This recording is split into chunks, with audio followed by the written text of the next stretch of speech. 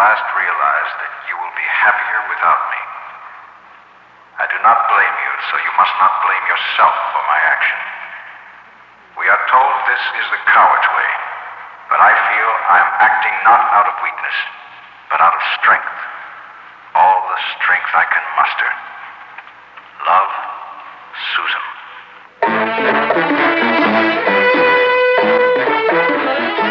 Theater 5 presents To Be or Not to Be, Maybe.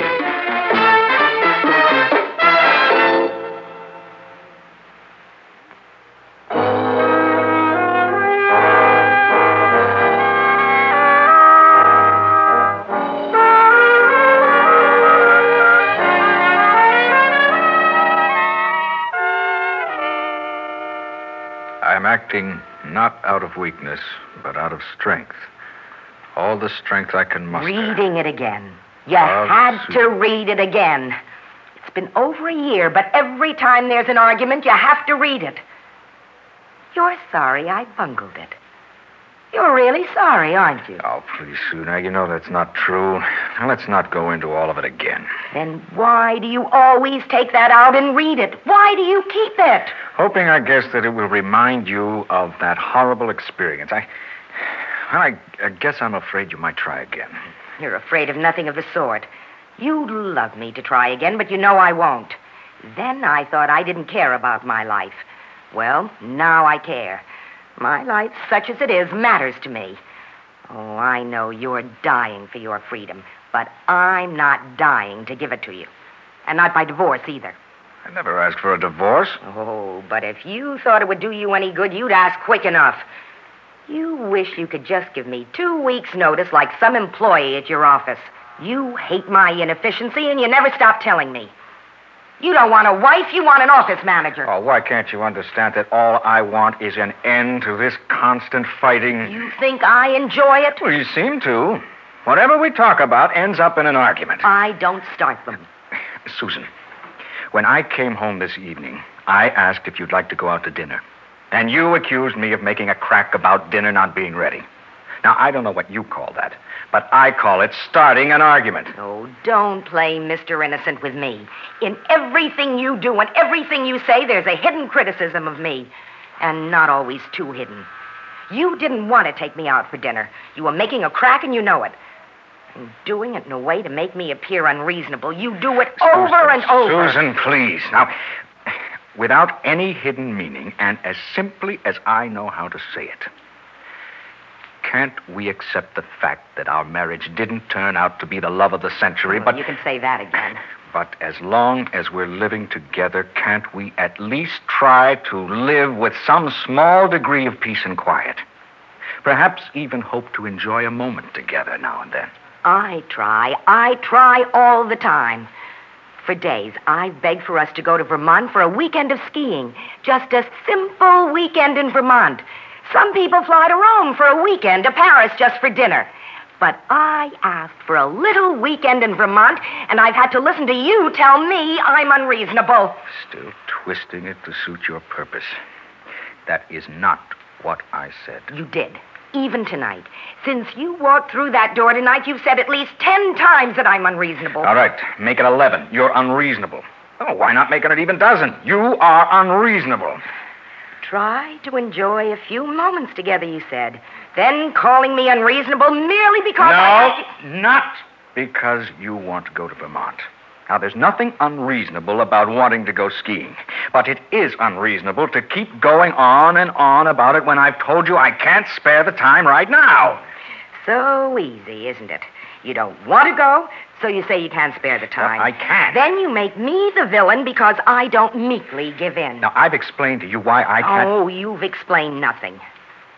I'd be interested in an explanation of why you're so busy you can't get away for a weekend. I have a fairly good idea, but I'd like to hear it.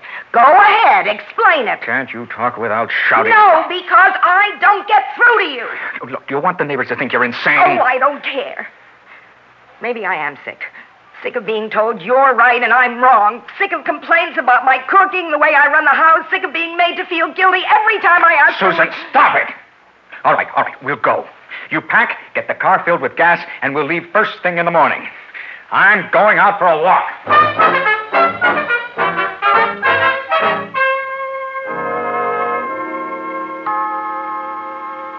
It's a fine arrangement for you. When things get too unpleasant at home, you come here.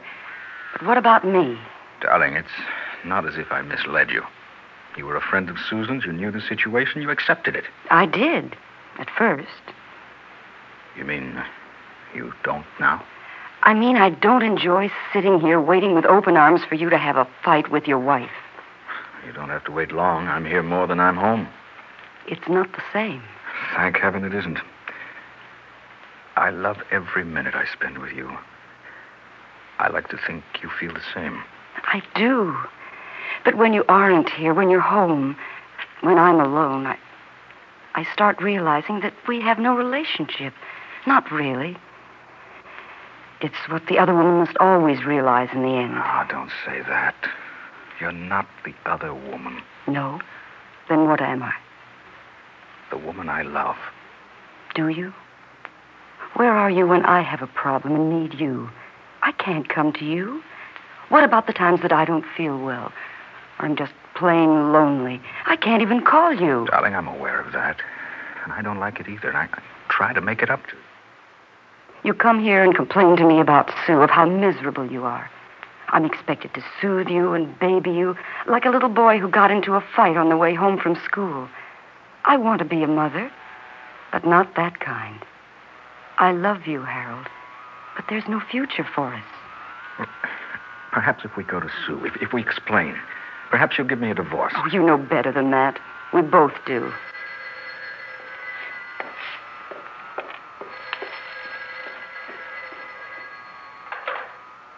Hello? Hello? Who is it? Who's there?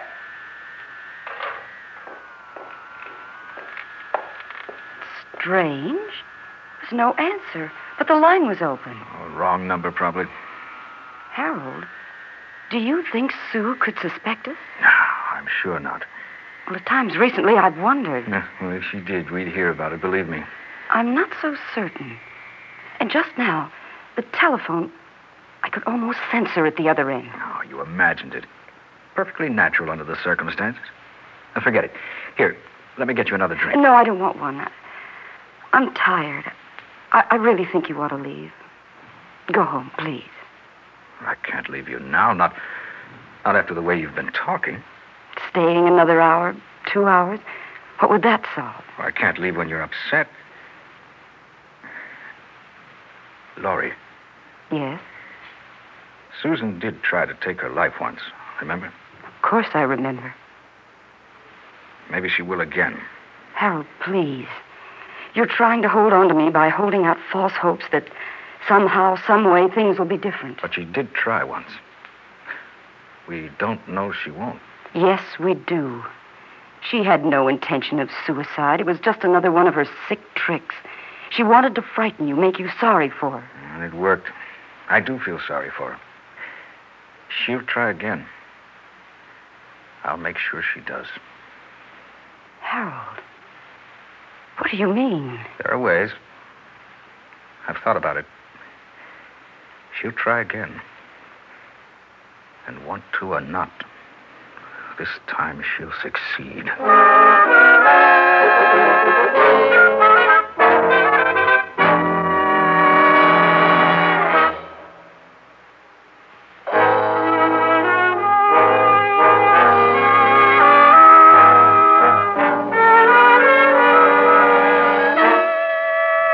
You know, my dear, I believe this is the first drink I've enjoyed with you since, well, now let's think.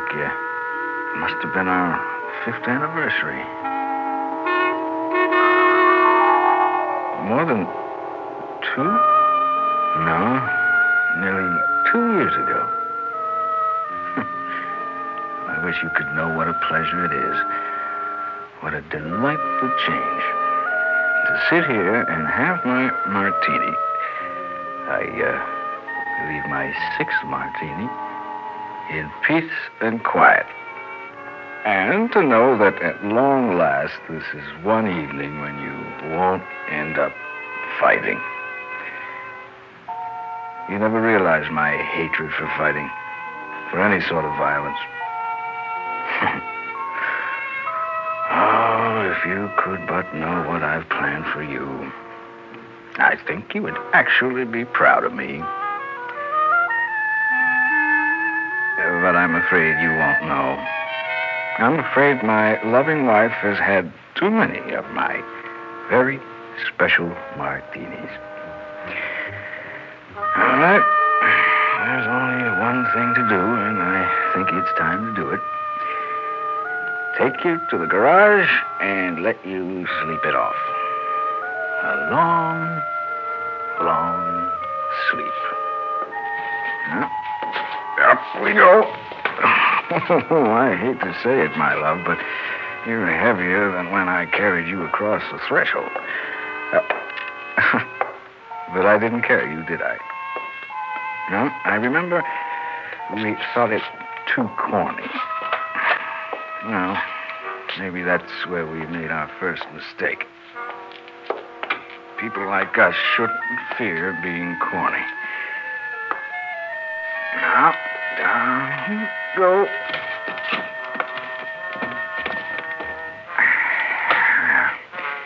Now, let's see. A bit more to the side. Perfect. Slumped in the front seat exactly as I found you before. Now, your note. Your sweet, thoughtful suicide note. It was that one line you wrote. I have at last realized you will be happier without me. You see, my dear, it proves that with a little effort, two people, even two people like us, can find something upon which they can agree. There's no question but that you were completely right. I shall be much happier without you. Now, the hose through the window. Now to connect it.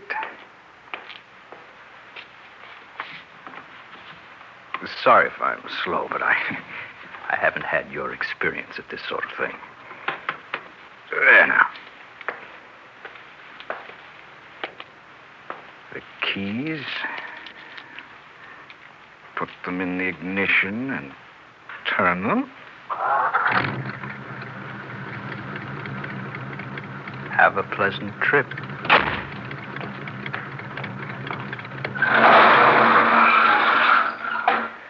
Darling wife, bon voyage to the undiscovered country.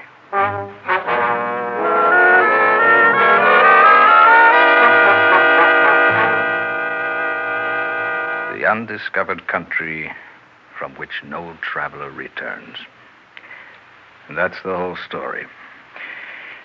Now, Lori, let's drink to our future together. Don't you think you've had enough to drink? It isn't going to be easy for you. You'll need a clear head. My head has never been clearer. I don't know how you can be so calm after... Well, after... Don't be afraid. Say it. Murder.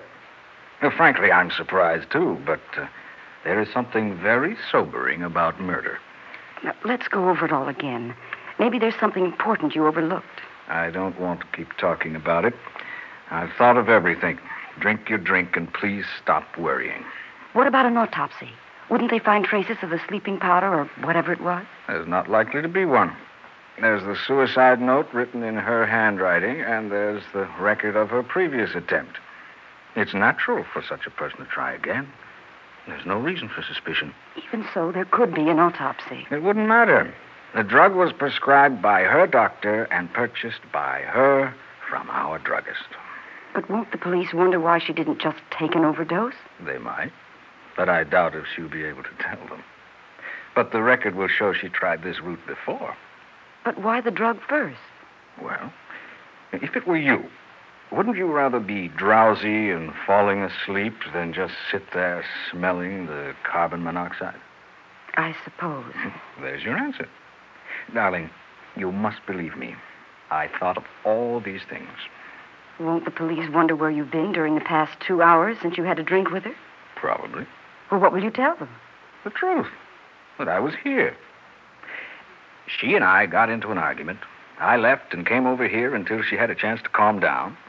You know, darling, you're beginning to sound like a district attorney. I'm sorry. I didn't mean to.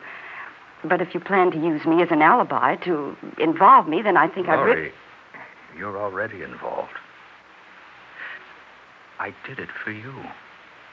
Now, let's please stop talking about what's been done and start making plans for ourselves. We can't. Not now. Why not? Now we'll be free to marry. Not right away, of course, but in a few months. Well, that's what you wanted. Not like this. I didn't think you'd, well... Murder my wife for you? Well, of course you did.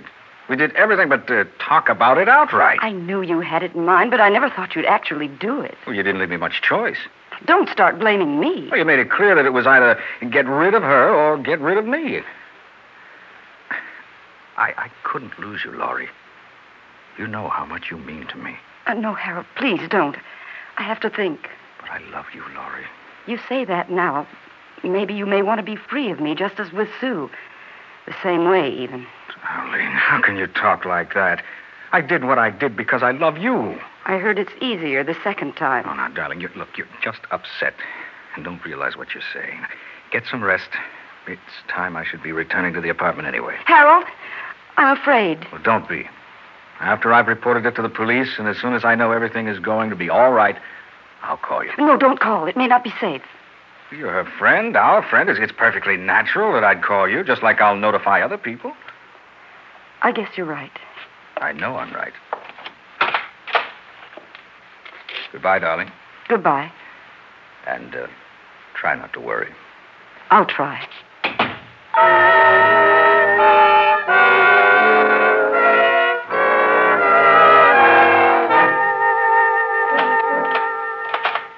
Susan?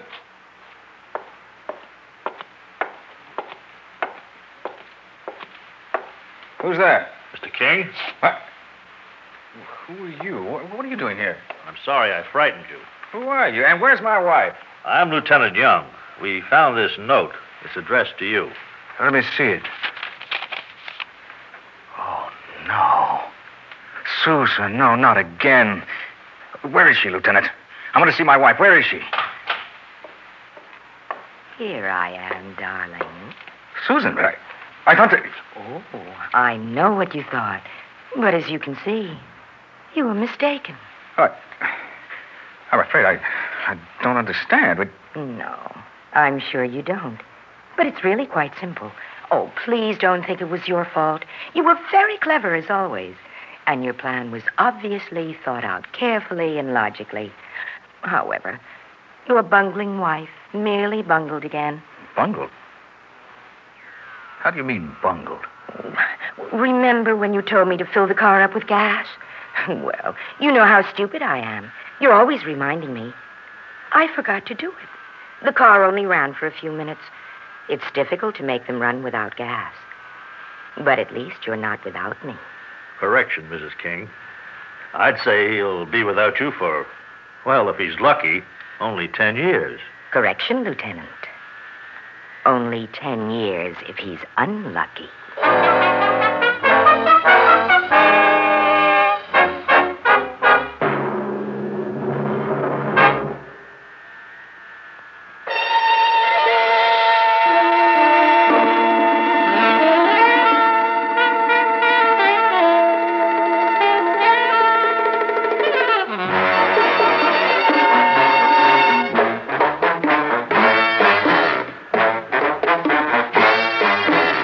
Theater 5 has presented To Be or Not to Be, Maybe, written by Claude Travers and directed by Ted Bell.